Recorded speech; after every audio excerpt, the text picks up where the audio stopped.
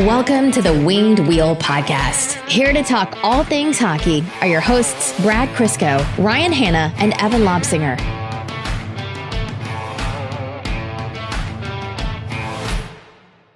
If you won the cup, would you put your kid in it and or would you eat or drink out of it? Obviously, you have to drink out of it in the dressing room. You're not grinding for 16 wins in the hardest tournament in sports and not drinking out of the cup. But, knowing what has gone into that cup, are you putting your children and or food in that? Yes. Absolutely, right? 100%. At the same time, probably. I understand exactly how gross it is. That's it. Yeah, 100%. I'm having beer, I'm having poutine, sticking my kid in that cup. No particular order. I don't really care. You can do two at once if you want. No, it's getting crazy now. Dude, now I'm more curious. Are you putting your kid in the poutine or in the beer? Or are you putting the poutine in the beer? See, no, Brad, let's not. The fact that's not the least crazy of the Ryan. Yeah, well, you know how I am about poutine. I'm very particular. That's fair. Well, the NHL season is over. The Vegas Golden Knights win the Stanley Cup. I jinxed everything a few episodes ago before the Stanley Cup final started by saying, well, at least the way Florida's playing, this is poised to be a really good series. And look, no disrespect to Florida. I've been very upfront about the fact that I've loved that story. I've loved Bobrovsky, coming alive, et cetera, the underdog, but that wasn't close. No, that was about as lopsided of a cup final as you're ever going to get. And credit to Vegas. They put Florida outside their comfort zone, and we're going to get to all this in the actual episode, but Florida had Bobrovsky go cold, and they lost Tkachuk to injury earlier than even when he stopped playing, but Vegas, that's a clinical team. That's one of the best assembled teams I've seen in a playoffs in a long time. Oh, yeah, for sure. And I am very excited to see people take away all the wrong lessons from this. And we're going to get to that. Well, this is going to be a significant episode, kind of a whiplash of topics. Welcome to the Winged Wheel Podcast, folks. Here to talk to you about all things Detroit Red Wings hockey, the world of the NHL and the Stanley Cup victors, Vegas Golden Knights over the Florida Panthers, the NHL draft. We're doing some rankings this episode and lots more. I am one of your hosts, Ryan Hanna. I'm Brad Crisco. And Evan is off on his birthday. He's taking this episode off. He has some family obligations. So everyone wish Evan a very happy 49th birthday, we'll call it. He's not here. He doesn't listen to these, so no, we can rip on him all we want. On this episode of the Winged Wheel Podcast, we are going to be going through something that we don't always do, but this year we felt it was important just because of the wide range of opinions on draft. We're going to be giving you our draft rankings. Brad and I are going to be going through. Wide range between me and you. Well, yeah. as we discovered when I got here. Well, we'll give people the primer on the rankings as we get into them, but we're going to give you some of the first round's draft rankings. And then we're going to be talking about the Stanley Cup final, the Conn Smythe Trophy, the storylines from Eichel to Marchessault to Adin Hill. And as Brad alluded to, how is the copycat league of all copycat leagues going to handle seeing Vegas do what they did? There's news out of Grand Rapids and the Toledo Walleye, as Dan Watson was named head coach there, so we'll talk about that. The long national nightmare is over in Ottawa as the Senators are finally sold to maybe the most predictable buyer of all. And we'll see what else we get into before overtime. Before all that, I do want to let you know that this podcast is almost entirely supported by our Patreon supporters. Patreon.com/wingedwheelpodcast. If you want to join the Dub Club, you get benefits like access to our Patreon exclusive bonus overtime episodes, which record right after these main ones. You get access to our Winged Wheel Podcast official Discord, and you're automatically entered into all of our giveaways. For example, this past season, we gave away 2 tickets to every Red Wings home game, the vast majority of them going directly to our Patreon supporters. They were excellent seats, too. We should probably sit in them one day. Anyhow, you also help us support this show, its continued growth and expansion. The kind of spin-off show that we launched, Expected by Whom, hosted by Prashant Iyer and Sean Shapiro. In addition to that, our continued support of the Jamie Daniels Foundation in their fight against substance use disorder. Also, keep an eye out, the Roast and Toast of Thomas Holmstrom and Nicholas Lidstrom, respectively. Tickets on sale soon. Get yours as soon as possible. Those will go fast. So the draft rankings, I'm going to be transparent about the process. we do them completely independently of each other. We don't talk about it for the exact reason of, we want this to be our opinions. And even though we're very objective on the show, for those of you who have been listening for a while, we have no problem taking a jab at each other in jest or offering a countering opinion. And even if we have the same opinion, we often bring up the, opposing view just for the sake of good discussion. But we really want to narrow in on, no, these are our rankings. We're not going to spoil it for you exactly. But when you hear Brad and I's respective rankings, understand that this is why we bring on so many respected guests from the world of hockey scouting, because there's going to be some crossover. And that's okay. At least when we're wrong, phenomenally wrong, Brad, we can be phenomenally wrong together. And as usual, Evan's going to be the only one who comes out with any semblance of truth or foresight in all of this. Yeah, he just took Central Scouting's list, tossed it into a list randomizer, hit jumble, and that was what he went with. And it's probably right. Congratulations. You just named the draft strategy for probably 7 to 12 NHL teams. So let's jump right into it. We're going to give, I'm not going to cap it off, but I would say 20 or so numbers. And another qualifier here, we focus a lot on the NHL draft on the show, and that's because the Detroit Red Wings have been bad for as long as we've been doing this show, more than 8 years now. But as much as we watch a ton of tape, and we don't give you any of our opinions without, having researched these guys, which is why sometimes we go a couple episodes without doing a draft profile, because we want to be able to give you our actual informed opinion. Through all that, still, we are not the experts. Like, we've brought on Scott Wheeler, we've had Corey Proman in the past, Tony Ferrari, our favorite draft analyst, good friend of the show. There are a lot of people who do this really, really well. Elite Prospects does a great job. There's so many outlets that do a great job, but this is just our view. These rankings aren't necessarily a mock draft or a prediction, and they're not necessarily who we would want Detroit to take situationally, so keep that in mind. So all of those qualifiers said, why don't we kick this off? First overall, Brad, can you enlighten us as to who you would rank number one? I'm not even going to make the stupid joke. It's Connor Bedard. I'm not overthinking this one. It's Connor Bedard. Connor Bedard, first overall. It's unfortunate that we're not going to spend more time talking about this, because it would mean we're having a really great summer if that was the case. But this is in a draft where there's Michkov, Fantilli, Carlson, and Connor Bedard makes it like you would be an insane person if you raised any other name. And it would be the biggest draft bust in modern NHL history if it didn't turn out this way. Like, that is just how good Connor Bedard is. Spoiler, that's mine too. So thank you for copying me, Brad. Second overall is where it gets interesting. And remember, these are draft rankings. It does not take into account who's making the pick and necessarily how long this person is on contract for, not in the NHL. This is purely a talent-based evaluation. So number 2, no surprise, Matvei Michkov. I mean, if this guy was in the last 3-4 drafts, maybe more, he's going first overall, even with the circumstance around Russia right now, because he is just that talented, generational type scorer. In my opinion, he's closer to Connor Bedard than he is Adam Fantilli. So, if it wasn't for the contract, if it wasn't for the invasion of Ukraine, and if it wasn't for all the other factors going into it, we're having a very, very, very different conversation leading up to this draft. Not, will Michkov slip out of the top 5? It's, hey, is there any team that might consider him over Bedard at 1? Yeah, fully agree. The amount of talent that this guy has, I don't want to say it's all, just the extenuating circumstances. A lot of it is also, he had a poor start to the year, dealt with some injury too, and it's always a little obfuscated when you're trying to evaluate in Russia. The Russian kind of pipeline, you sometimes don't see guys, you don't get the same views on them as you would with the US NTDP or the CHL. So I think that made it harder to really see Michkov's path, and I think there was a divergence between Bedard and Michkov. Bedard had a much better year. Michkov kind of went through it a little bit, but in my mind, the talent is still too good.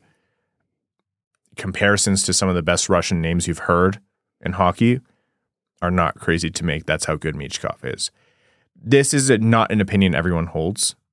I know some people don't like removing the fact that Michkov won't be able to play in the NHL for the next 3 seasons from the equation, and that's fair.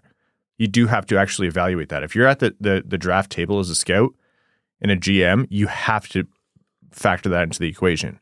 For the sake of the ranking of the overall player, I also have Michkov number 2. Third overall. Any surprises? You going David Reinbacher here? Nope, it's Adam Fantilli. I already feel guilty bumping the U Michigan kid down from 2. Yeah. But, I mean, same statement as Michkov. How far back in the yearly drafts do we have to go where Fantilli doesn't go first overall outside of this draft, right? Like last year, he's number 1 for sure. The year before, he's probably still number 1. The quintessential hockey guy, 200-foot player, mean streak, unbelievably talented, whether that's playmaking, scoring, just that prototypical 200-foot center who's going to do whatever you want with skill. I don't feel so bad bumping Fantilli down to 3 here. I feel bad bumping Leo Carlsson down to 4 because you can make a lot of there are a lot of years where Leo Carlsson, I think last year, where he would be first overall. But yeah, I'm also going to go with Fantilli.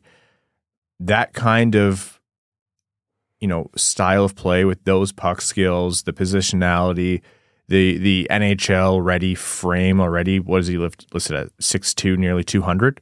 Like that is a gimme for any team. And I'm assuming he will go second overall in all practicality with the draft once you factor in everything with Michkov.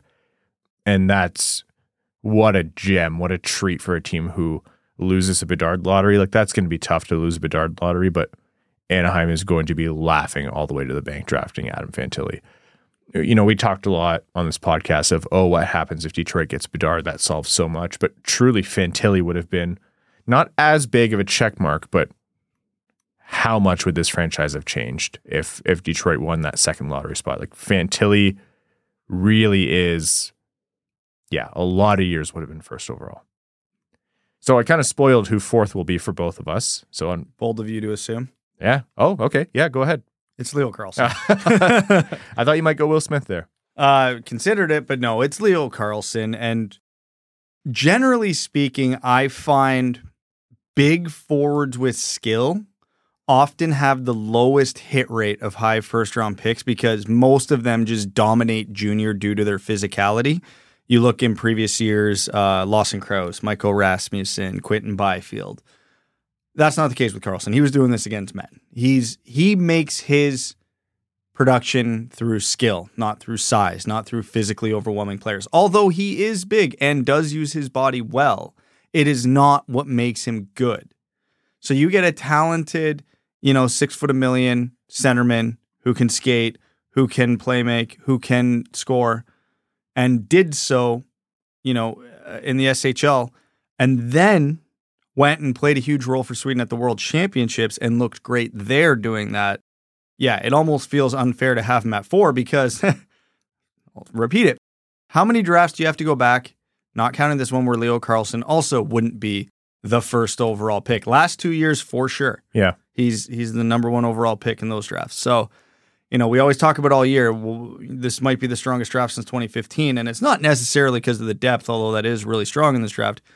It's because the top of this draft is like, oh my God, loaded.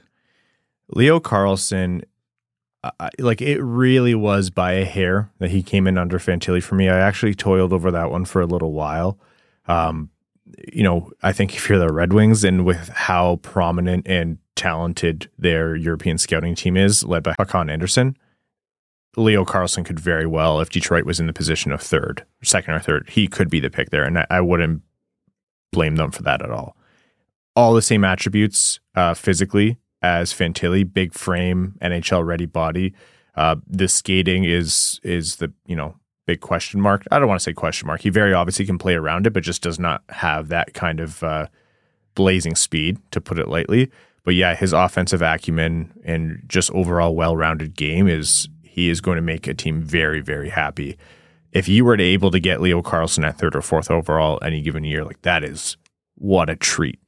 And frankly, looking forward a little bit in the rankings, you have to be really, really good to bump Will Smith down the rankings too. And I don't see it as a question of, I know some people have Will Smith above Carlsson. I can't do that in my mind. I think he's really close to Fantilli. Ask me on a different day and I might have put him above him. I think the difference maker for me is I still don't know if Karlsson can do what he does at center consistently at the NHL level. And not to say he couldn't be a very, very good center, but would he be better as a winger? So it's just the positionality for me that was probably the tiebreak, less than even the skating. But his playmaking ability, his puck skills, the way he thinks the game offensively, like he's going to change a team's power play, or at least he should. So if you're one of our very many Swedish contingent of listeners, and you're like, Karlsson should absolutely be above Fantilli or even higher, don't blame you at all. It's a tight pack in my mind behind Bedard and Michkov in terms of talent. Number 5. Is it going to get interesting yet, Brad? Or are you going to just do the same thing as me this entire time? Ryan, this isn't the wild, wild west here. It's Will Smith. That was good. That's your one. Don't keep doing this. Brad's okay. I have to give Brad a lot of credit. Draft analysis and prospect analysis, top notch. Pun game, unreal. I had Ryan had to explicitly ask me to not when we did our Matthew Wood draft profile, because this is a family show, to which I obliged, begrudgingly obliged. Thank you. Yeah, I do owe you one for that. To 10% of our listeners, that would have been the best episode ever, and I'm going to apologize to that 10%, but you can blame Ryan for that. That must have been really hard. All right, folks, thanks for tuning into the show. Go ahead. Tell us all about Will Smith at 5th overall. Will Smith, I mean, you're prototypical number 1 playmaking center. I don't think he's got all the elements that the top 4 have, but the elements he does have are high end, especially his vision and the way he can control play in the offensive zone. I mean, he was the catalyst on maybe one of the greatest lines the USNTDPs ever saw. And, he was driving the bus on that line. Whatever you want him to do, whether that's 5-on-5, O-zone, D-zone, power play, he can do it. I have reservations about the D-zone still, but again, I tend to not overthink the defensive play of, pure offense 17-year-olds, because that's something that can be taught. And when you're that talented, you can be taught it. So, yeah, big fan of Will Smith. Montreal will be doing backflips if he falls to them at 5. But yeah, to me, this is the last no-brainer ranking of this draft. I agree. I think if Will Smith was a winger, you can maybe start to pull other guys into the conversation. But even then, I just don't see anyone else coming close. He's kind of in a tier of his own. I have the top, like Bedard is his own tier. Michkov, and talent-wise, is his own tier in my mind. Fantilli, Karlsson are together, and then Will Smith is kind of that last, like you said, no-brainer. You can delineate, you can draw a bold line under that. That also would have been an incredible haul. I'm sorry to keep doing this, but for the Red Wings, where Will Smith kind of moved up the board, I don't want to say late, but it became very apparent as the season was going on that he was going to go a lot higher, and then you saw him float away from Detroit's reach as you knew they weren't going to be picking in the top 5 based on how the season went. But he is going to be a really good pro center. That USNTDP's team is so stacked. Like the amount of high-end talent on that team is unreal, to the point where Will Smith is not the premier or the standout pick for them. The only concern I have with Will Smith in the top 5 of this draft is the only team in the top 5 that has black jerseys is Anaheim. And it only makes sense that he would join the Men in Black. Yeah, you know what? I'll give you that one. But no more. Who's picking 6? Arizona? Yeah. He's not getting that far. No. Our dreams die today. Yeah. All right, let's go to number 6. And I think this is where we started to really toil over our rankings. So who did you land at 6 overall? Well, I referenced arguably the greatest top line the USNTDPs ever saw. So how could I stray away from that? I went with Ryan Leonard. Despite, the lack of skating compared to some of the other players in the top 10, this guy has a mean streak that maybe only Adam Fantilli also has in my top 10. He can play that Matthew Tkachuk role. I'm not saying he's going to be Matthew Tkachuk, but he can play that Matthew Tkachuk role extremely well. And unlike a lot of players who fill that role, he's got a laser beam of a shot. So he's not dangerous from just within, 10 feet of the crease. You get him anywhere in that home plate area, and it's a scoring chance. He's got that vision. He's got that grit. He's got that ability to be in the right spot at the right time in the offensive zone. If he gets any time to get a shot off, it's a scoring chance. And yeah, when you want someone like a Zach Hyman, a Tyler Bertuzzi, one of the Kachucks to be the guy mucking it up in the corners to get, some of your other stars the puck, he can also do that very well. So all that said, it makes him sound like a complimentary player, and he's very much not. But he's the type of guy that if you put him with a top-end player, so, who's picking six? Arizona, you put him on a line with a Clayton Keller. Not only is Ryan Leonard going to be a very valuable player there, he's going to make Clayton Keller better just because of the nature of his game. So this one was really tough for me. Before recording, Brad, I had Leonard in this spot as well, but I told you he was by a hair, and I think I'm going to just, take my most recent thought. The coin is in the air, and I'm going to say Dvorsky here. And I'll probably change my answer if you ask me in person tomorrow, but for now, I'm going to say Dvorsky, and it comes down to one thing. He's a center. Ryan Leonard has, like you mentioned, unreal compete. Like that is, he's kind of he matches a few teams' MO, and we're not going to spoil our mock draft that's to come out on Sunday. That's our Sunday episode. But what he can bring down the wing that would be a fantastic grab for Detroit at number 9, for example. But for me, Dalibor Dvorsky is a guy who's dangerous in a few ways. He's really talented with the puck. I think he has a really good shot. He plays a really responsible 200-foot game in my mind.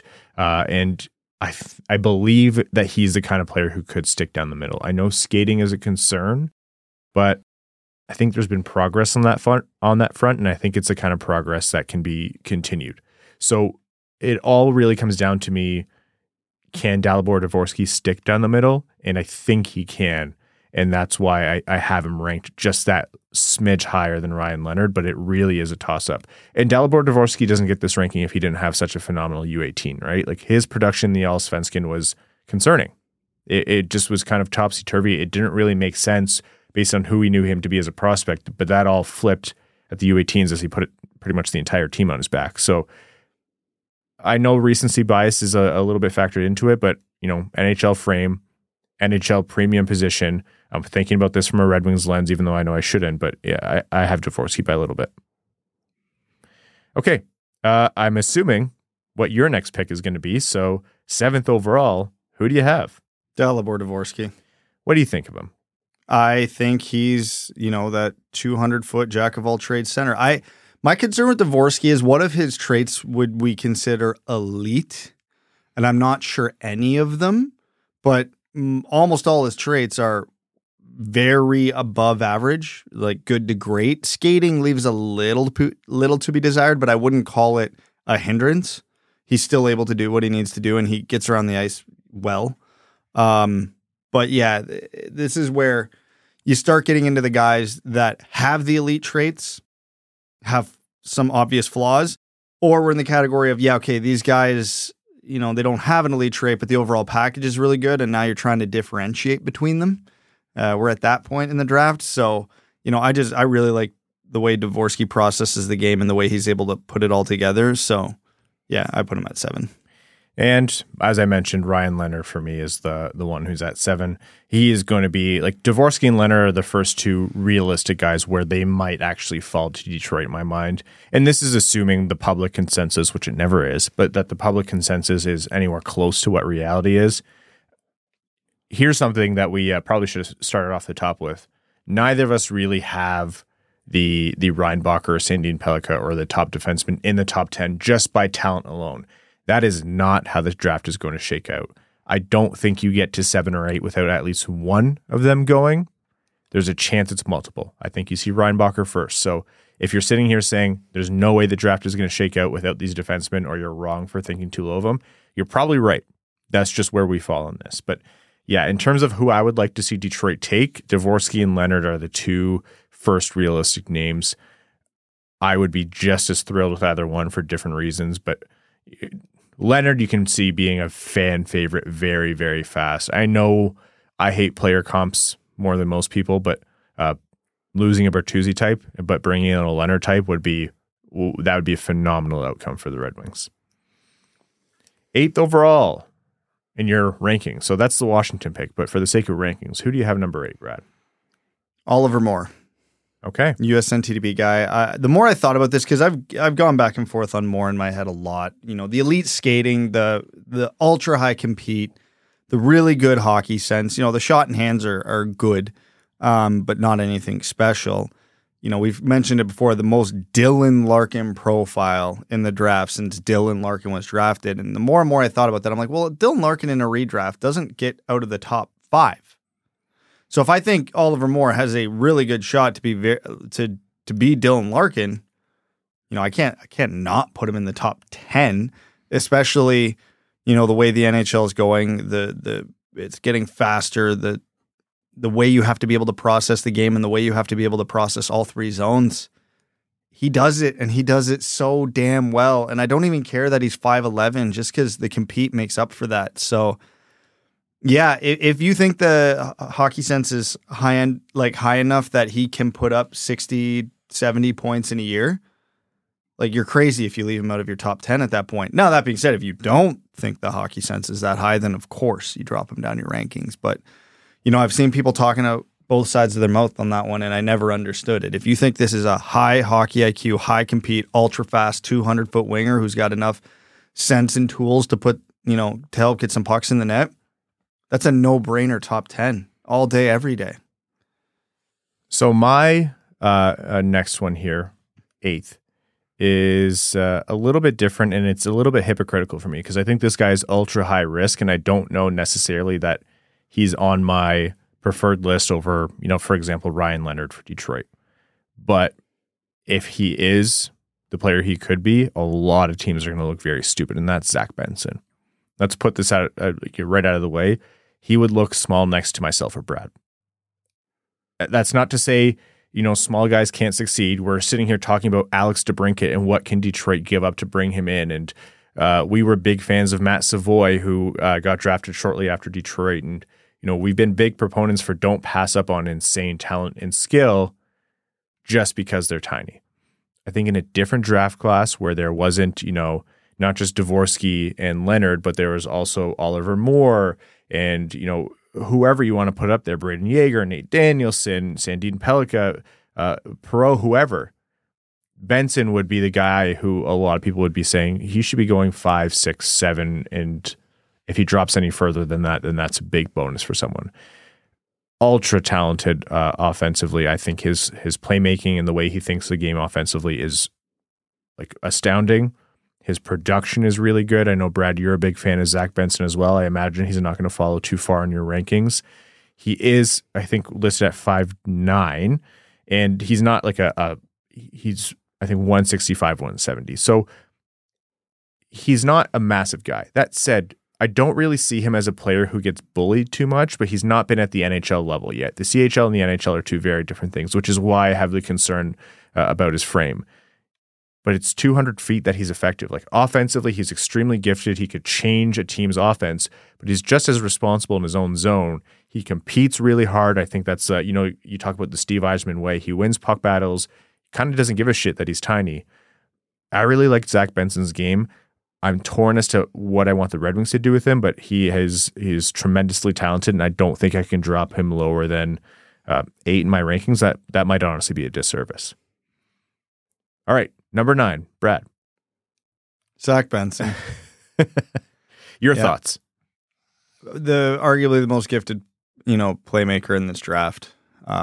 If he was, again, it sounds so cliche. If he was 6 foot instead of 5'9", this guy's a top 3 pick. He's just so good. And the weird thing with him and his size isn't that the concern for me is, how can he take physical contact, because Man, he hasn't had to in the WHL. He's so good at avoiding contact and making the play before the contact. That's what I mean. That's not going to be the same case, right? That's the risk. But that's the thing is he's so smart, so shifty, and so quick.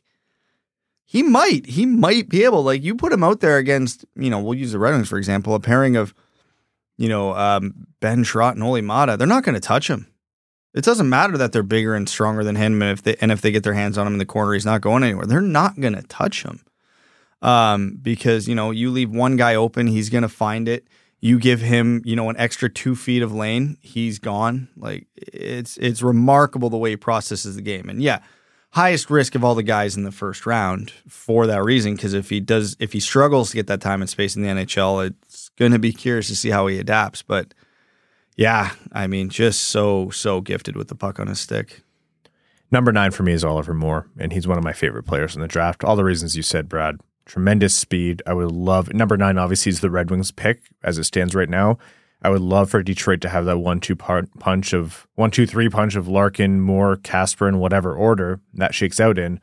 I believe in his offensive ceiling. I think it's less of a guarantee than other guys that he could have that kind of offensive output, which is why there's a little bit more risk associated, and I can see Detroit going in a different direction. But without all of the talent ahead of him on the USN TDP, I think we would have seen a lot more from Moore, and so that's it's not a big swing. I think he's got a pretty significant floor as well with that kind of speed, but he could turn out to be way better than a 9th overall pick. Number 10, take us away, Brad. Gabe Perreault. All right. You do not put up those numbers in the USN TDP by accident. I don't care who your line mates are. He had more points than they did, each of them. Yeah. And we've already listed both of them in this top 10, which feels unfair to him. Smaller player, not super fast, not also super slow. I think people, when we say he's not, great skater, that equals slow. That is not the case with Perreault at all. But yeah, just, man, he can process the game around him like few others can at this age. Just, the skills are good. The skills are really good. But like he just sees things other people don't. Yeah. That's just what makes him special. He just gets it. He's picking you apart before you even know you're defending him. It's crazy. I also have Perreault 10, and that's one that for all the reasons we talked about Benson being small, Perreault is very I think the word that's been used is slight, and I think that's fair. That's the kind of NHL frame where you're like, I actually don't know what's going to happen if he gets boomed hard in the NHL, which is what NHL players do when they see someone small. They hit you actually harder than usual because it's a big boys league, and like it or not, that's still something that you have to kind of be able to get through that ringer. So all the offensive ability that Brad said, but that 10 comes with a big asterisk for me. I just don't know the NHL translatability, but you can't ignore that kind of production. Number 11. Well, those who have been listening to this podcast for a long, long, long time know that my draft philosophy tends to revolve around ceiling. And I will always err on the side of the guy with maybe a little more risk, but higher ceiling. Now, my entire rankings are not ceiling, and then you just kind of work your way down. Obviously, you have to factor in the amount of risk, style, and everything going into it.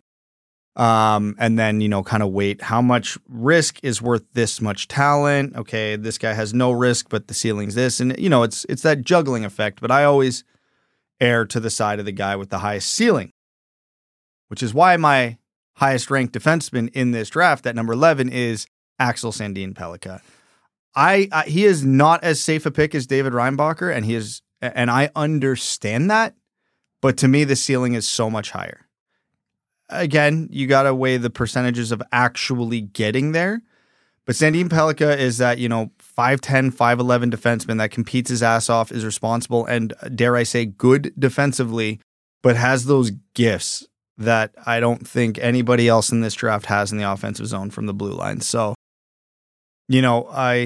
I've professed over the years how much I love Erik Karlsson and love his game, and I'm not saying Sandin Pellikka is going to be that good, but He has that vision, that those Erik Karlsson-like traits where you can tell he just understands the ozone better than most defensemen ever will. So this is the point in the pre-show conversation that Brad and I were having where we got annoyed because I also have Axel Sandin Pellikka 11. I think could look very stupid for putting him under Reinbacher.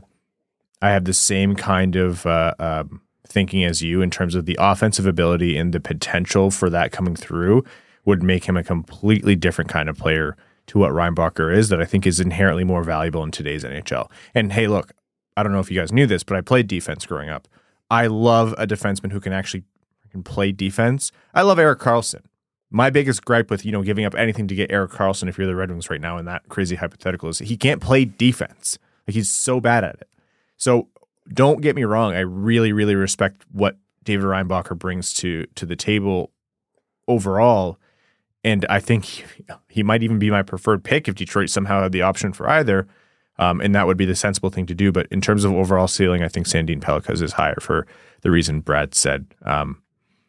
Also, going to restate this. You don't get this far in the draft without an actual defenseman being taken, and we know that. Realistic chance they're both gone before this. Yeah. Number 12. Who do you got, Brad? Well, speaking of high ceilings, this is probably a guy who's walked around in his life and hit his head off a bunch of them. Matthew Wood. Very tame joke. That's good. I like it. Yeah. I could have went. That was not the Matthew Wood pun you thought I was going to go with, but here we are. Yeah. Man, again, ceiling versus risk. I understand that all. His skating isn't great. His compete has been questioned, although I'm not fully there that it's an issue for him. But the hands, the shot, the hockey sense. Like, again, we talked about it. This guy's anywhere from Anthony Mantha to Tage Thompson. And if he even gets anywhere near Tage Thompson, every team that didn't pick him between 6 and 11 in this draft would be kicking themselves in the head. So I think if you can get a guy with that much potential at pick 12, you got to take the swing there. And Matthew Wood he's going to shovel some pucks into the net. I was a coward on Matthew Wood in these rankings, and I think I'll pay for it, but I'm sticking to what I have. Furthering the defense conversation, I had Reinbacher 12, right behind Axel Sandin Pellikka. Again, you can flip those very easily. You can shove them up the rankings very easily. Something else about Sandin Pellikka is I don't understand how you have Reinbacher that high in some drafts and then Sandin Pellikka that far behind. I think it's perfectly respectable and probably right to think that Reinbacher should be ranked higher because of how well polished he is overall, but there's not that much disparity between the two, and that's one that's a little bit of a head scratcher for me as I watch him. But more on Reinbacher. Extremely mature in terms of the way he thinks the game defensively at a young age, and that's a good sign. You think about what we liked about Seider, and no, Reinbacher's not Seider, but what was liked about Seider is he defended and he thought the game defensively extremely well right off the hop in a pro league in the DEL in Germany. That's not easy to do. There's a rough rule of thumb that to truly know the way that a defenseman can handle an NHL game from the blue line and in his own zone, he needs about 200 reps. Give him 200 NHL games and you'll know roughly what he is. So for guys who can come in and do it right off the bat, presumably, that's a really good sign. And he's not just really well polished defensively. He also has an offensive aspect to his game. It's not Sandin Pellikkas, and that's the difference maker for me. But I think he can contribute offensively in some pretty standard. Sounds reductive, but he's not like Erik Karlsson, to put it lightly. He's not going to be like the Washington Capitals version of Karlsson. Like, I think he's got good offensive abilities for a standard defenseman. He's not a game-breaking offensive player, and that's the difference. But he could be like a minute-munching, reliable guy. If he ends up top pair, I think that's very well within his range of outcomes. But even if he ends up as a second pair, everyday NHLer, that's a fantastic and very likely outcome for Reinbacher. So maybe too low on him, but I really like his game. So that's where I have him right at 12. It's funny. So at 13, I have David Reinbacher, and I have him way lower than most outlets have him ranked, and I'm okay with that. Yet I find myself being the guy that's constantly also saying it's like, guys, you're selling his offensive side short. Like he gets billed as this, reliable defensive defenseman. And I'm like, yeah, he's great at that, but he's got offense too. Now, I don't think the ceiling on Reinbacher is crazy stupid high, which is why I have him at 13, with all my biases included there. But yeah, he can move the puck. Now, the catch-22 where I don't like some of the comparisons that have come in with Reinbacher and Seider and all that is Reinbacher is doing this as a draft eligible, which is super impressive, but he's a late birthday. He's a year older than when Seider was drafted. Yeah. And, that being said, he's doing what you would hope a top 15 pick would be doing in their draft plus 1 year. So I really don't want to hold that against him. So it's this fine line with Reinbacher of, don't sell his two-way game short, but don't overstate his ceiling because he's so well polished. And that's what it comes down to for me in my ranking on Reinbacher. Because again, the one of his key attributes is getting so overblown, but then the other one is getting so undersold. It's one of the weirdest discourses I've had on a prospect where everybody seems to universally agree. It's fascinating to me, but yeah, I still really, really, really like the player. And the only reason he's at 13 for me is just because the guys I had ahead of him, I can see being legit game breakers, like star talent. And I don't necessarily see that for Reinbacher, although I think he's going to be very, very good. So moving forward, at 13, I have Nate Danielson. This is a guy come draft time I'll probably be higher on. My questions as to why he's not higher, despite his good NHL frame, generally good, shot, generally good level of kind of grind and compete. The fact that he plays center is just, I don't know what his actual ceiling is offensively, and I don't know that he's gifted as the other guys above him, but I'm starting to really come around on him.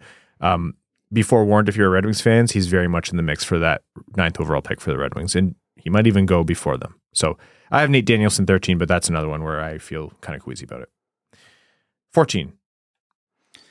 Braden Yeager. Okay. Very quick, ultra high compete centerman with a bullet for a shot and pinpoint accurate. Sign me up. Yeah, Braden Yeager is an easy sell at that spot. I actually have Colby Barlow in this spot. A good all-around winger, a guy who competes like hell, and I think he was one of our early draft profiles, Brad, and you noted he can shoot in a way where the pucks just go in the net. He can score in a lot of different ways. Like, he just finds a way to get the puck in the net. And I know that's kind of an aimless platitude where you're like, what does that mean? There's guys who are pure snipers. There's guys who are they just crash the net. And I think Colby Barlow does it all.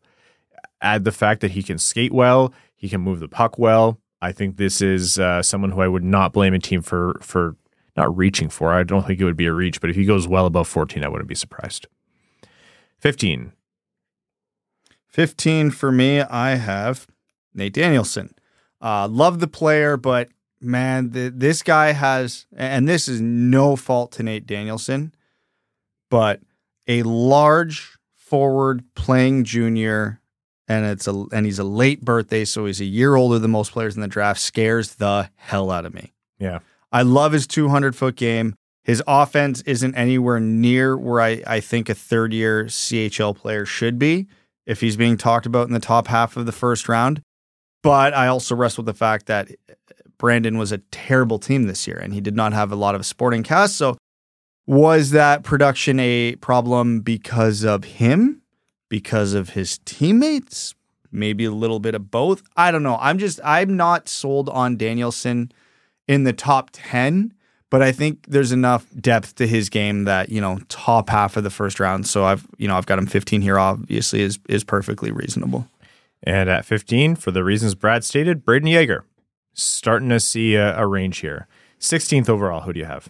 16th overall, I've got Tom Willander.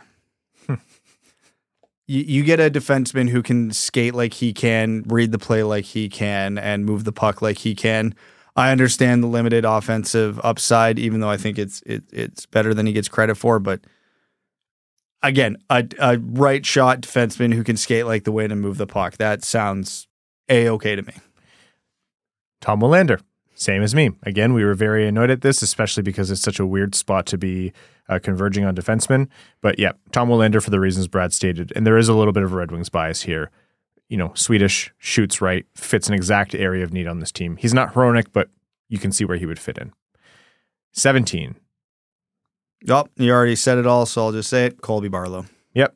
Colby Barlow. Again, this is about that range. And at 17, I know we're going to disagree on this one, Brad. I have Samuel Honzek. I'm not sold on his ultimate ceiling. And if you are, he should be way higher. But I think his floor is really high. He's a guy who competes really hard. He shoots pretty well. I think this is a guy who should be, I think, an everyday middle six winger.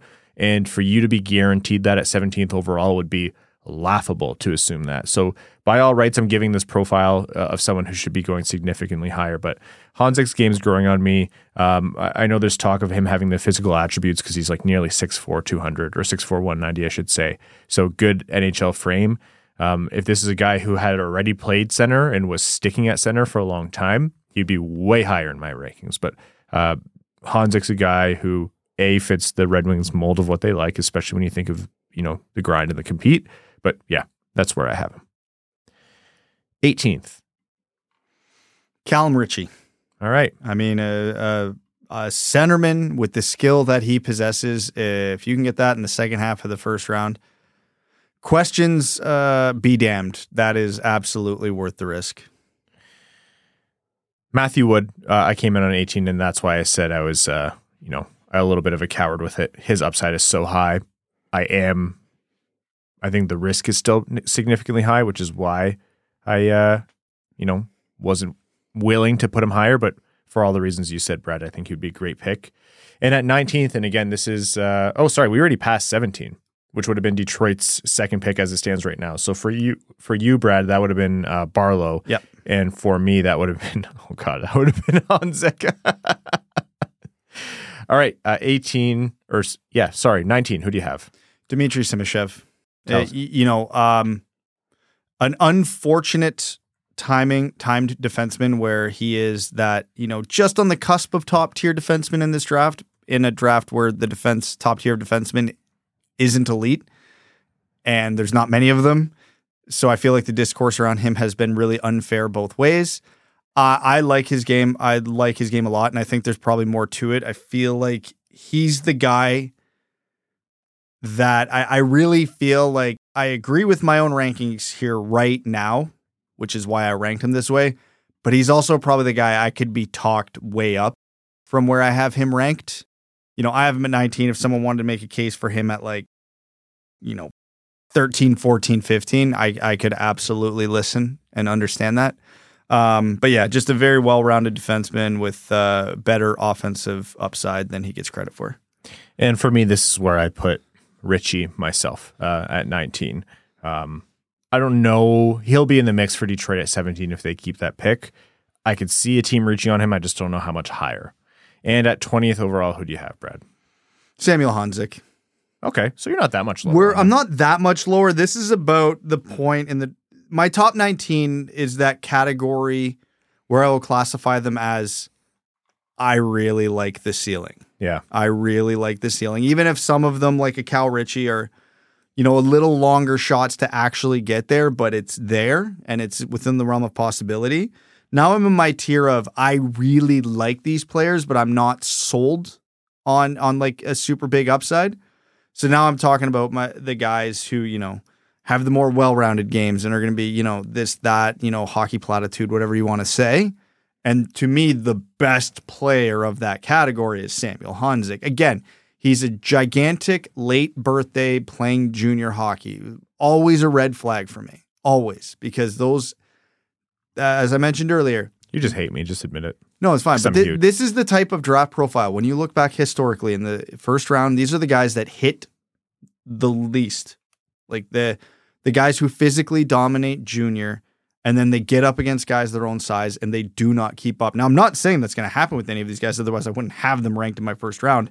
But it is a big concern for me. And again, Honzek's not a guy who's good because of his size, but I think he gets elevated because of his size. No pun intended. So I really, really like the player. At number 20, I think that's fair for me. Obviously, given that I have him at 20, he would not be a preferred pick for me at either of the Red Wings picks. But if the Red Wings take him, I'm not flipping a table or anything like that. He's going to be a good player. And at 20 for me, I have Simashev. And I think also, that's a guy who could go higher. My thing is he doesn't blow me away in any single way, but if you can see a guy being a steady everyday second pairing defenseman, that's someone who you run to the stage for in the mid-teens. Okay, just to recap quickly, Brad's list: Bedard, Michkov, Fantilli, Carlson, Smith, Leonard, Dvorsky, Moore, Benson, Perreault, Sandin, Pellikka, Wood, Reinbacher, Jaeger, Danielson, Willander, Barlow, Ritchie, Simashev, and Hanzik. And then for myself, Bedard, Michkov, Fantilli, Carlson, Smith, Dvorsky, Leonard, Benson, Moore, Perreault, Sandin, Pellikka, Reinbacher, Danielson, Barlow, Jaeger, Willander, Hanzik, Wood, Ritchie, and Simashev. Edward Chala didn't make it on those lists, and I think that a lot of people might be thinking about that. There's a lot of guys, but for now, that is our 2023 NHL draft ranking through the top 20. Let's talk Stanley Cup. It wasn't close. As we mentioned at the top of the show, Vegas wins in 5 games. That last game, what was the final score? 9-3 at the end. At no point in this series did Florida look like they were, definitely the better team. There's games against Boston. There's obviously most of Toronto and Carolina. Like Florida asserted themselves. They disrupted the other team's game plan in the first 3 series, but Vegas controlled this through and through. Hill was rock solid through and through. Vegas had probably 5 different guys who could have won the Conn Smythe. Clinical performance. Another textbook team, big defense who can all play. They're not there just because they're big. They can all play. And then a lot of skilled forwards, and they play a tight system that everybody buys into. So get your skill up front, get your monsters who can play on D, and have a coach who can get everybody to fully buy in. Yeah. This is the recipe for success. And that's why there were, 4, maybe 5 legitimate candidates for the Conn Smythe off of one team. So we'll talk a little bit more about the Conn Smythe and, the Copycat League part of this, but I want to spend a very quick second here on the argument around, is this good for hockey? Is this fair because of the way the expansion draft rules were set up? And I want to say a couple things. This is good for hockey. It flat out is. Look at the scenes outside the arena at T-Mobile Arena in Vegas. Like it was jam-packed because they knew they were going to win the cup. Like those are all brand new hockey fans that didn't exist, 7 years ago. That is a win for Vegas. That is a win for the league, plain and simple. I don't like pretending that anyone could do what Vegas did. They were given a more advantageous starting point than any other expansion team in NHL history. And to call a spade, no pun intended, Vegas was given a more advantageous point than a lot of teams had that existed in the NHL. You can probably grab a good handful of teams who, at the point where Vegas came in, said, I would also like to completely delete my roster and have an expansion draft. That sounds great to me. That said, I don't like this wasn't handed to them.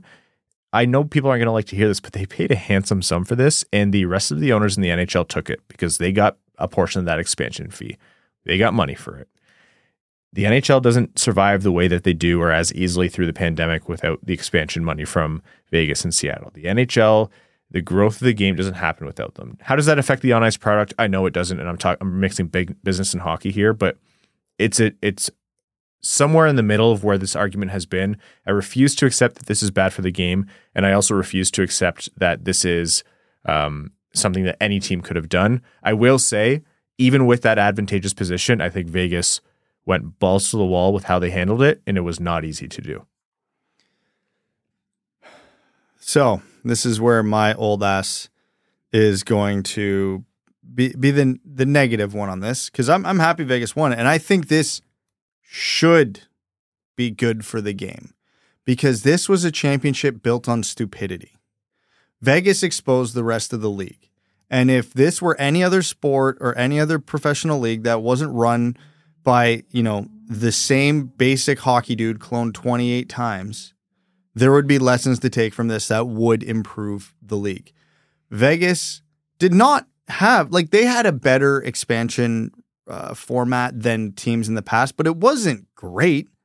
They were taking if these teams did none of the stupid shit they did in the expansion draft, Vegas would be taking everybody's fourth best D or a third line forward. They could have had your 8th best forward or your 4th best defenseman or a goalie or your backup goalie. How the hell is a team going to compete full of third liners and second pair D? Well, guess what? Vegas exposed the stupidity of the rest of the league and used it to their advantages to take on bad contracts and all that. Florida gave Vegas Jonathan Marchessault to take Riley Smith's contract in the expansion draft. Jonathan Marchessault won the Conn Smythe and Riley Smith scored the cup-winning goal against the Florida Panthers. Like, this league is getting absolutely exposed over the last 6 years by what Vegas did. And I remember looking at all the takes from 6 years ago when Vegas was about to start their first season. I think their average ranking in the predictions was like 29 or 30. Nobody thought this was going to be a good team. Yeah, don't look at what mine were. Yeah, no, nobody thought they were going to make it to the Cup final in their first year. Nobody thought they were going to make the playoffs. Nobody even thought they were going to sniff the playoffs. And this is where I'm going to transition us into the copycat league thing because it's very relevant to the point I'm making. Yeah.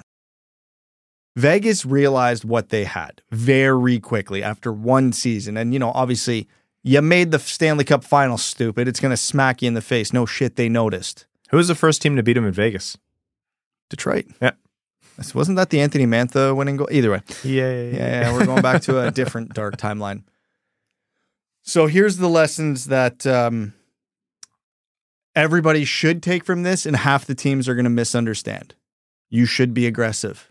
You should go out and acquire Jack Eichels and Alex Petrangelos and Mark Stones when they become available. You should give up a premium to do so when they become available. You should absolutely be aggressive in altering your lineup for the better at every chance you get. Now, everybody listen to me. Wait. I know what you're thinking. This is a Red Wings podcast. I know what you're thinking. Wait. When you're good. Detroit's not there yet. Ottawa's not there yet. If you are not a playoff team, you do not have this luxury. You should not be going out there buying, trading, and acquiring everything because guess what? You still have too many holes to fill. Vegas had a Stanley Cup final foundation of a team. They were a good team, and all they had to do was acquire these elite pieces to take them to a great/elite team.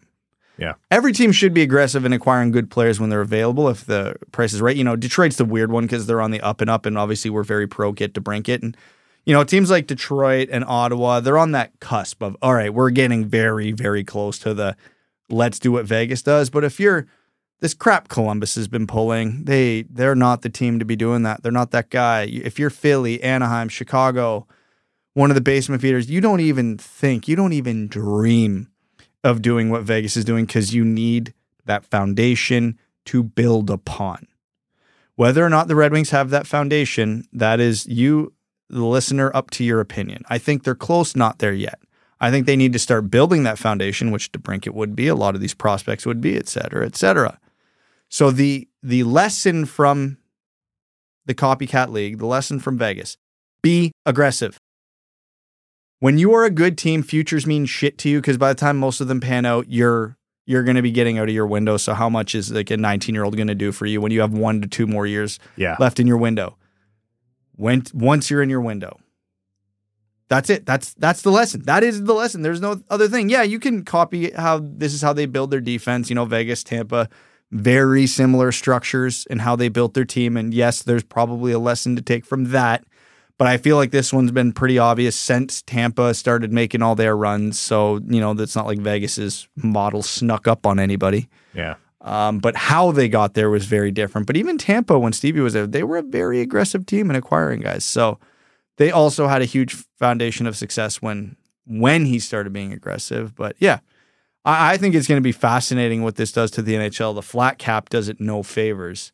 But if Vegas can get back to the finals next year or maybe even go back-to-back the year the salary cap goes up, like this is the problem. This happened 1 year too early. Oh. Could you imagine if Vegas wins the Cup next year with what they did next offseason. and a $5-6 million boost in the salary cap? Holy shit. Austin Matthews is on the tape. Like, it would have been so good. July 1st, 12 p.m., I would have to be sitting there with my phone charged, laptop charged, TV on. I am not moving from this couch. Crystal and the kids at the spa. I'm not moving for the next 6 days. Nothing's going to stop. Yeah. But half the teams that are going to be doing that are going to be absolutely in the right to do so, and the other half are going to be making colossal mistakes, and the chaos will be amazing. Yeah. The part that really stuck out for me was we get really hung up on futures, and as a podcast that's been covering a team very closely that has sucked forever, we tend to overinflate the value of draft picks, so the idea of trading futures is scary to us. This is what trading you futures early gets you. And there's a bigger conversation to be had about this in the offseason. I will say something that's going to come up in the offseason, and we're going to have a big conversation about this, is we can't ignore zero income tax state, desirable location to live in. And I think this is a very poignant, even more kind of prevalent issue in the NHL because it's a winter sport. So your locale, the temperature and stuff, that matters more during your, working months. I think the NHL has to find a way in the future to offset a little bit of that if they want to find true parity. I don't know what that solution is, and that's for some of our off-season stupidity episodes, but stay tuned on that one. Jonathan Marchessault, outstanding playoffs for him. He won the Conn Smythe, tied for the lead in goals with Leon Draisaitl, which is a hysterical thing because he beat Leon Draisaitl in the second round. So holy shit, Leon. Behind only his teammate Jack Eichel, who probably would have been my pick for the Conn Smythe. I think a lot of Eichel's game was underappreciated just because it wasn't goals, but you can't be mad at Marchessault getting it against the team who gave him away in front of them. Outstanding playoffs for him, and he's an original Golden Knight, and you know that narrative means something, and it does to the fans. His embrace with Eichel, they knew it could have gone to either of them. I think Adin Hill also would have been a really great pick. If it was him from the start, I don't know that you could have not picked him. But yeah, Vegas probably had between those three, Pietrangelo, Mark Stone. You guys know how much I love Mark Stone. You want to throw Chandler Stevenson's name in there for some third place votes. There's a lot of guys who could have taken it off the Golden Knights. Yeah. And again, this is how you know you have a good team. Yeah. And, Eichel versus Marchessault, I could have been talked either way on that one. I think it was a 2-horse race. It's nice to bring up Stone and Hill and all them just to make sure we're giving credit where credit is due. But when we're talking about actually winning this award, it was Marchessault and Eichel. Those were the two. It was 50-50 for me, so the fact that Marchessault won it, totally okay with. And he was an OG Golden Knight, which you could tell was a big deal because if you notice the order they handed the cup in after Mark Stone, it was all the OGs. Yeah. They literally ran through all the original Golden Knights before anybody else touched the trophy. And so, if that's the better storyline for the Conn Smythe is one of the OGs, cool. I feel like Eichel's redemption arc would have been a better storyline, but that's more for a national media. I think in Vegas, the Marchessault Conn Smythe means more. Yeah. It's an outstanding, you saw this coming from a mile away, just an outstanding result for Vegas and one that they completely earned. I think Florida, once Bobrovsky wasn't able to kind of withstand the offensive firepower that they brought and Tkachuk was hurt. Every team has a laundry list of injuries, so we won't go into, who is more hurt or anything like that, but none of that offsets just how effective Vegas was. Jack Eichel, but I think Buffalo did really well in that trade. I think they did. I don't like how the organization handled the Eichel thing, but I can understand the perspective the entire time. And I think they came away doing well, but I thought the grave dancing was very premature. I've said this. I don't understand why people were so willing to write Jack Eichel off when he was one of the best players in the world, or at least in that among the top few tiers. You had to give him some time to get healthy, and in his first playoffs, he arguably could have or should have been the Conn Smythe winner, led the entire playoffs in points. Marchessault doesn't win without Eichel's contributions on the ice next to him, which is stating the obvious, but what a story for him. And the first $10 million or more player to win the Stanley Cup. Good for him.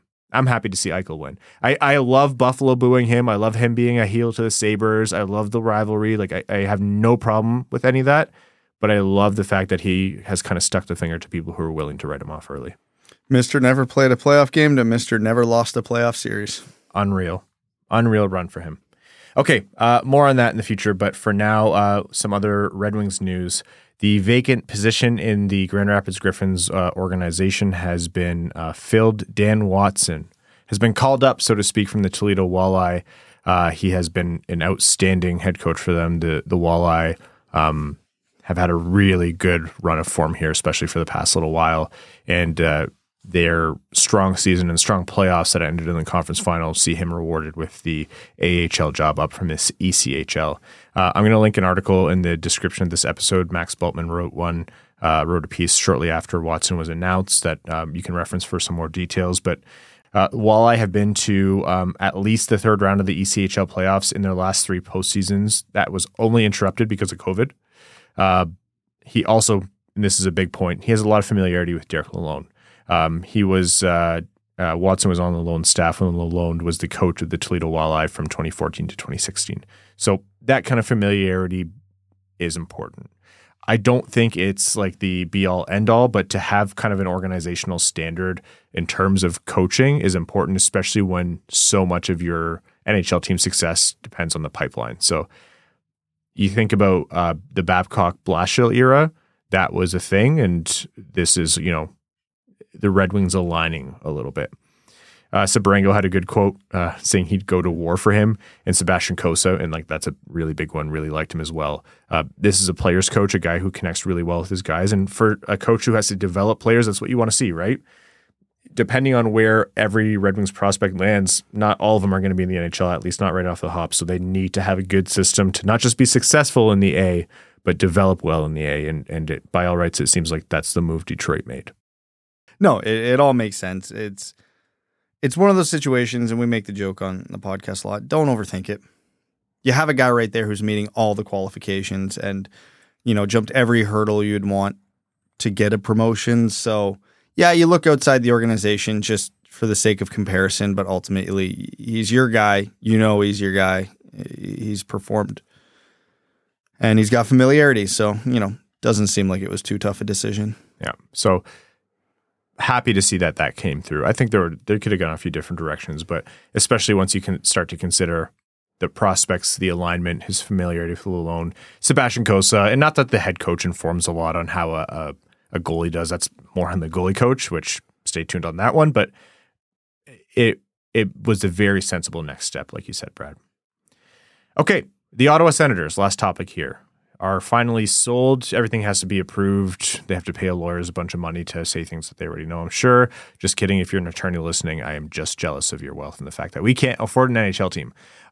But it looks like a $950 million sale was made of the Ottawa Senators to Michael Andlauer, who is a current minority owner of the Montreal Canadiens. So he'll have to sell that stake in a bid that was headlined by Ryan Reynolds and Nico Sparks and Snoop Dogg and seemingly every other celebrity.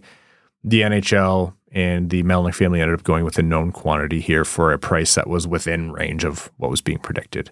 There are complications in terms of the debt that the Senators held and the whole arena deal thing, how much of that was to be factored in. So we're not going to go into legalese here, but one, what an incredible profit for Eugene Melnyk's daughters who inherited the team. Two, phenomenal for every owner across the NHL that the Senators, with all of their liabilities and things, get that kind of price. Like every owner who has any sense of trying to get a valuation of what their team is looking at that really closely. But three, the NHL will not want to go through this again, but do not conflate that with this was a bad thing. I know it was a messy process, but let's be real. The Ottawa Senators, by all rights, should not have sold for $950 million. There's big arena questions. There's a lot of expenses coming up for who this new owner is. They're not guaranteed to own the land that the next arena is on. There's debt with the team. They drove up this whole process being messy still drove up the price. You know my line, I don't cry for billionaires. I don't cry for millionaires. The Melnyk family made out great on this, and, not counting the loss of a loved one, like the Turner profit that they made off of this is significant and good for them. That's what they sought out to do. But at the same time, they came out with the already part-time NHL or part NHL owner, team owner. The league is going to not let this get that messy in the future. They're going to try to learn by leveraging the Ryan Reynolds, the celebrity factor, and using that to drive up the price like they did, probably getting a good $100 to $150 million more than maybe fair valuation would have been. But they're not going to let it turn into a circus again, or at least that's not what they're going to try to do. And the reason this is relevant is because expansion is on the horizon. I think I told Max the other day that I would wager by 2030 we have plans for 36 teams in the NHL. That's a conversation for a different day. I don't necessarily love that, but this was not how the NHL planned for it to go. No, the process was messier, but this is exactly how the NHL planned for it to go. Is it not the most NHL thing imaginable to have something and someone fun and cool like Ryan Reynolds, Snoop Dogg, The Weeknd involved? Something that would grow the game, something that would give lots of attention. And, it's this new, cool, exciting thing and all the possibilities. And they do the boring thing with the guy that everybody already knows that's already involved. Yeah, it's the most NHL thing imaginable. And I'm not saying that it was or wasn't the right decision because, again, I don't know the details behind, all the other bids and Nico Sparks' bid and et cetera, et cetera. But, man, the NHL is literally turning into a parody of itself at this point in every way imaginable. And the whole process to get to exactly where everybody predicted it was going from the start was too long, too complicated, and everybody hated it. This is the most NHL thing imaginable. Well, at least they were consistent. It does stand to reason with the way this played out with the predictable outcome, but everything in the middle being so wild. Galaxy bringing this is what the NHL did. They saw an opportunity with very high profile bidders and they were like, well, how do we get this very reasonable businessman who knows the fair valuation of this to drive up his price, to bring in outsiders who are desperate to break into one of the most insular sports ownership groups in the world, and then just make him match that price or in that range. And then we don't get an unpredictable wild owner, which the NHL hates. They hate new owners. They hate people they don't know. There's a story that went around a lot of times when Winnipeg came onto the scene and Winnipeg ownership spoke up in an early ownership meeting after they had gotten the team from Atlanta. They basically got told to pipe down by Jeremy Jacobs, the owner of the Boston Bruins. Like, hey, you don't get to speak here. You don't control this room. Like, that's the way the NHL ownership group works. So the shot of an outsider coming in and getting it was low from the start. And look, you got to be smart to be running a multi-billion-dollar enterprise. No, you don't. A lot of people who run multi-billion-dollar enterprises are smart. And, the smart business people and lawyers in the room are the ones who would think, yeah, let's use the outsiders to drive the price up for the people who we actually want. Anyhow, congrats, Senators, I guess. Now is, I think next step is for Steve Stais to take on either president of hockey operations or, Pierre Dorion, a GM job. We'll see how that one plays out. But, hey, that's a divisional rival for the Red Wings, which is why it's relevant. Okay, we're going to get this to Overtime. Overtime is our segment where we read out fan questions, comments, and rude remarks specifically to Evan on every episode of the Winged Wheel podcast. And it's brought to you by our Patreon supporters. Patreon.com/Winged Wheel podcast. If you want to support the show, have a chance to have your comment read out in either the main show or the bonus episode Overtime thread. You get the access to the bonus episodes, the Discord, the giveaways, and you support us doing a ton of great things. If you like the show, this is the best way to support if you're able to. So again, patreon.com/Winged Wheel podcast to join the Dub Club. Lots of really great questions here. Hard to choose. Let's start with one from username Dylan Larkins Nana. Says Michkov is 3 years away.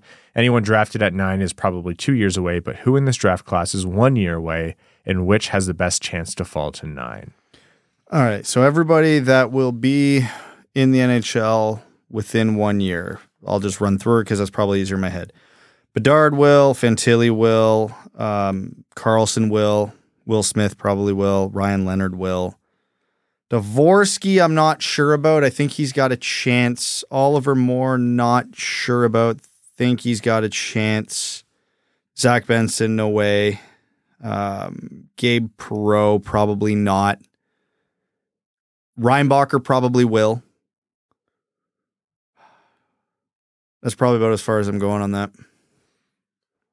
If you want to go off the board and think of specifically 1 year away, so not next season, but the season after, think of guys who play with an NHL frame or NHL play style who are a little bigger. So you can factor in Yeah, but even at that, Matthew Wood still got a lot of refining to do. Danielson, Danielson being a late birthday, maybe. Hanzik again, late birthday, maybe, because they're already a year ahead. But even then, I'm not sold that that's going to happen. What's the Mata says, hey, Dub crew, new patron. What's the Mata? Thank you so much for your support and welcome to the Dub Club. Says, been listening for years and want to thank you for all the great content you provide.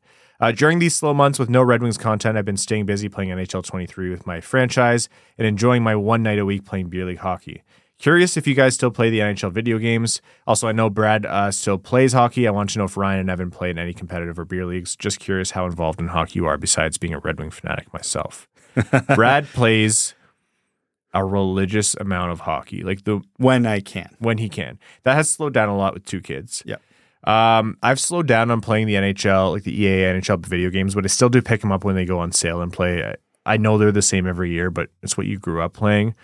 My beer league play has been so sporadic, and that has honestly coincided quite a bit with the podcast. It's like your free nights of the week are taken up and with scheduling, but I've made it my goal to do it more because eventually you just get bored of your home gym and you want to stay in shape in another way. So, and Evan does not play, or no, he still plays. He's got a once a week beer league. Yeah, no, but I mean if they release a game on PC, he'll play it. Oh, probably. Yeah. I don't even own a video game console, so I don't play anything. You had the original Atari and that's it. Probably. I think I still got a PS1 packed up somewhere. Yeah. Beer League Defenseman says, what's the one piece of equipment, sticks, training aids, any other accessory you wish you had when you first started playing? I'm going to go first on this one, Brad. Proper information on nutrition and training. I was a very slight kid, and that's why I was hurt. I got a lot of concussions and I have a messed up back. I thought he said piece of equipment. No, cheater. No. He said sticks, training aids. Oh yeah, these are physical objects. I am cheating. Yeah. But had I known the value of those things when you're a kid, I would have stuck with it longer. I would have had a better shot. I just wasn't strong enough to be playing at the competitive levels I was at. I was relying on my feet and my brain, which will take you far. But if you want to go anywhere in hockey as a kid, you cannot be at a physical disadvantage to the extent that I was. Yeah, so I'm going to answer the actual question here.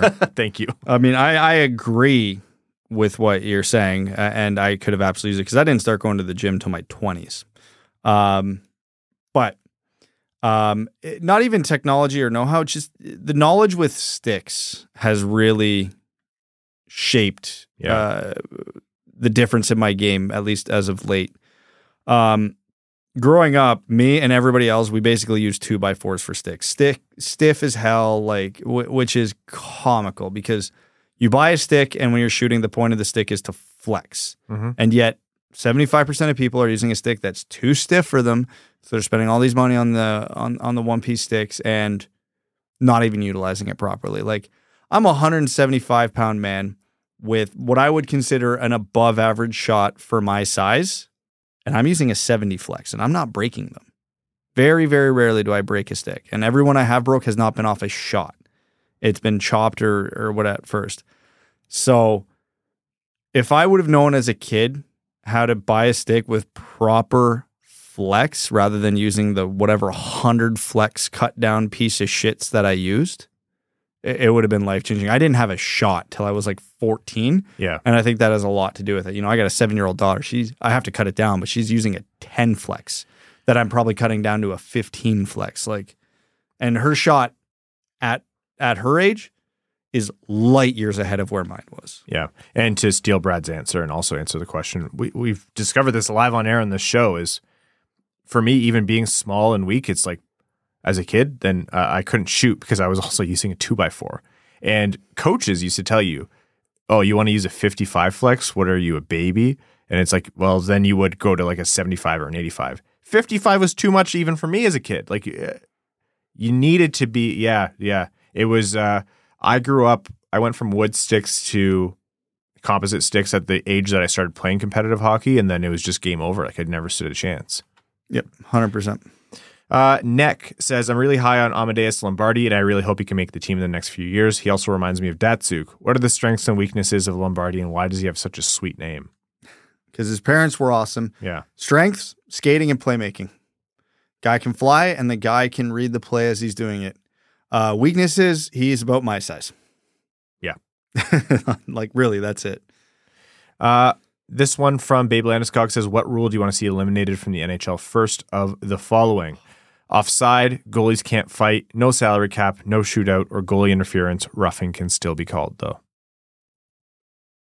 You're honestly going to say offside before the shootout, Brad? Yes. You're sick. Yeah. You're twisted in the head. 100%. I think you need therapy. I don't mind the shootout. I just want more overtime before we get to it.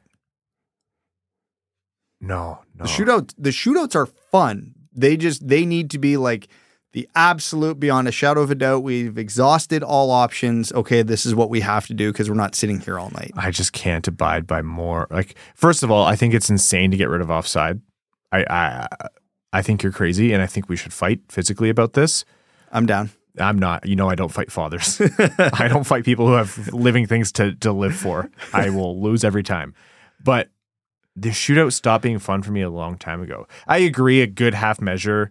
Like, I would prefer perpetual OT. Like, players would hate that because injury and exhaustion. So it's not reasonable. Everybody prefers perpetual OT, but when you've got like a back-to-back and you've got a flight out for the game the next day, you have to end it eventually. Yeah.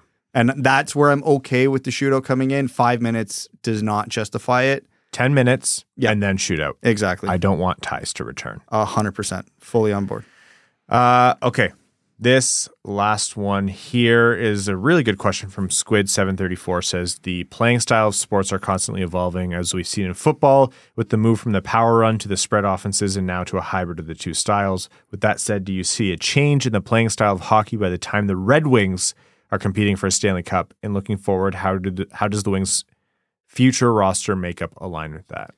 Okay, so I'm going to kind of pull a Ryan here and cheat on the answer because I don't think hockey evolves quick enough to be able to see an appreciable difference. And if I'm assuming the Red Wings are going to be good in 5 to 10 years, I don't think that's enough time to be able to, see the forest through the trees with how much things could change. So here's my honest to God opinion, and it's already starting to happen slowly and not a lot of people are catching on to it.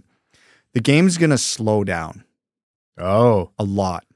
The thinkers are going to take over. The thinkers are going to take over, and it's already happening. When was the last, and I'll use an example here that will kind of make everybody who listens to this kind of really start to think about this. When was the last time you seen Dylan Larkin score a goal off the rush? It was way less common. Where he just burned a defenseman wide, came in and scored. Like, where it was just he scored a goal because of his speed, not because he snuck in behind a defenseman and got a breakaway, not because, whatever, but where it was his speed. He just got it, wound up with it, and scored. He's done it recently, but not very often. No. He has learned to slow the game down, look for the play. There's a reason why guys like David Perron, who can't move, are still extremely successful in the NHL because they're smart. Lucas Raymond, not a great skater, extremely smart. You need some skaters because you need that deterrent. You know what I mean? Like, I think the fast guys are going to become the deterrent, not the attackers. Like, okay, you have a speedster, we have a speedster, you want to burn right wide, it's not going to happen. You can't. So you force them to slow the game down. Now, there's some guys, Connor McDavid, Nathan McKinnon, who can think at those speeds, which is why they're as elite as they are. Sidney Crosby was never fast. Patrice Bergeron was never fast. And couple that with all the injuries in the game because of how fast the game has gotten, I think we're not going to slow down dramatically to the point where we were in like the 80s and 70s, but I think it's going to start trending the other way for a while here. Butting off of that is starting to game plan the high danger areas, and I mean like scrambles and pucks in front. That's already been happening. Coaches have known forever that that's the thing, but it's going to become a lot more structured to force those situations, and no longer are the garbage men going to be looked down on. Scoring from the perimeter is not something that you can consistently do unless you're one of the top percentile players or shooters in the league. The high danger, dirty goals, like that's how you score. It's not sexy, it's not fun, but teams are starting to recognize someone who can punch you in the nose, go to the net, take one to the teeth, and bang in the rebound are just as valuable as a guy who will score from the perimeter every once in a while. if not more valuable, because it's more fun to watch. Other things, 2 goalies, like 40 and 40 or like 50 and 30 in terms of games, spending less on goalies. And this is again already happening. Big, hard to play against defensemen who can still use their feet. They're not John Scott on the ice.